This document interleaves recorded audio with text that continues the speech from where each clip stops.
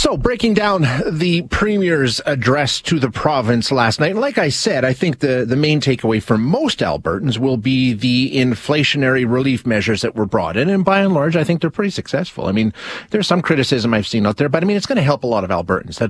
That's the bottom line. Let's get Trevor Harrison's take. Trevor is a political scientist at the University of Lethbridge. Trevor, thanks so much for joining us. I appreciate you being here today. Good morning, Shay. Happy to be here. So overall, what's your assessment from what we saw last night from the Premier? Do you think it was effective? Passing grade? What do you think? Well, I agree with you. Anytime that you're giving away money to people are really happy with that. Mm-hmm. So there's an awful lot of money that is going out there. $2.4 billion in all various forms of relief. There's a few things certainly that one could quibble with for people who are reasonably low income, actually, and are single.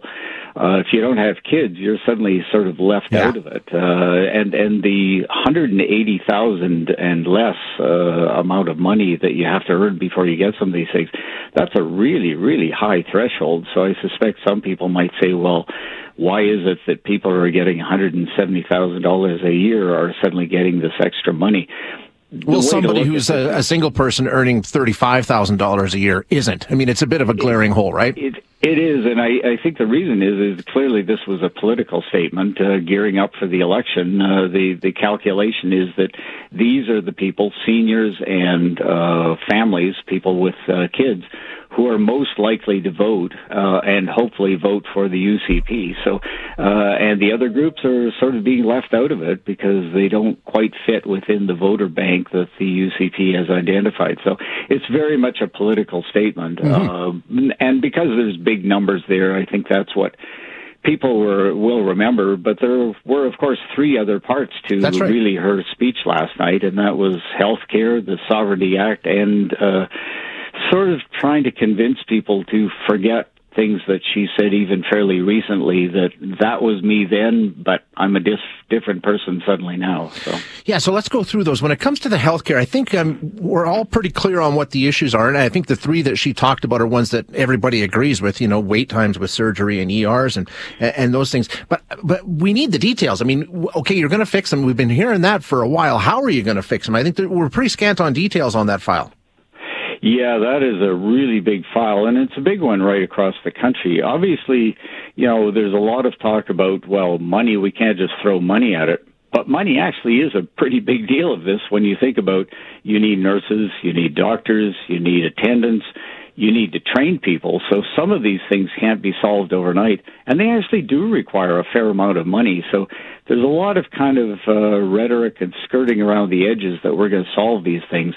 It's not going to be solved in the next 6 months. And so they're trying to tap dance while dealing with an issue that Albertans are really concerned about. Yeah, no question about it. I mean, you can track the polling, and there's been a bunch done. What do Albertans care about? Number one is inflation. That's right across the board. Number two is healthcare. So those two were 1 and 2 in the address. After that, the doors sort of got thrown open to issues that Albertans aren't really all as interested in terms of polling, and what they're indicating are sort of top of mind for them. But that's the Sovereignty Act, and that's what brought Danielle Smith to the leadership. And she's, I'm not going to say pivoting, but she's certainly trying to soften it in some ways, right? Yeah, and it was actually, for me, it was very curious when finally we get told what the renaming of the act is. The Alberta Sovereignty Within a United Canada Act, which is quite a mouthful. But the other thing I was suddenly remembered when I heard that, there was a joke by the Quebecois comedian Yvon Deschamps in the 1990s where the joke was, he said, what is it Quebec wants? The province wants to be independent within a strong and united Canada. So it's almost the exact wording of what was a joke. And Deschamps, the reason it was a joke that people laughed at was they realized this was an incompatible kind of thing, that you're trying to square the circle here. It's almost like Smith and the people in her office didn't get the joke and are actually trying to suggest that they can square this circle. The reason for this is obvious. The vast majority of Albertans do not want to separate. They're actually rather fearful of this language. They are very proud Canadians, wherever they've come from, even people born here.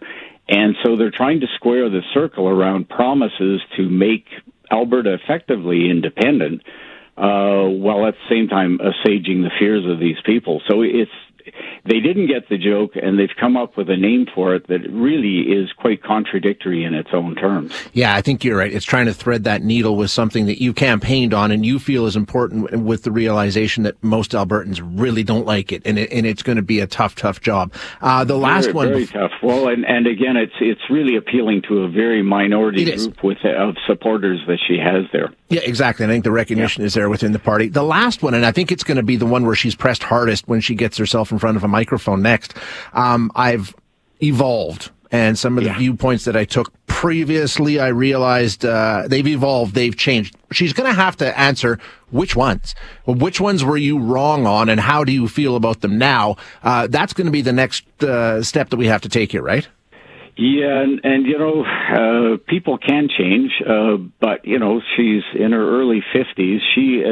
She's not only brought up many of these topics as a point of entertainment or things to talk about, she has lobbied hard for many of the things she said. She firmly believes many of the things she said in the past. And these aren't like 10 years ago. In many cases, these are things she's written about, talked about only in the last year. To suddenly say, I've pivoted away, I'm a different person now. Once she gets in front of a microphone and it's not the controlled, television studio, it'll be interesting to see how she actually handles that.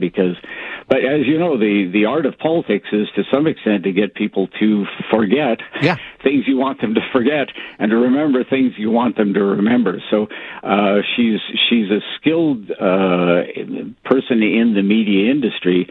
Can she do that? Well, there's an awful lot of baggage there that would have to be left behind. Yeah, absolutely. And it'll be interesting to see how that goes. That's going to be one of the biggest challenges throughout the campaign. Trevor, thanks so much for joining us and providing some insight.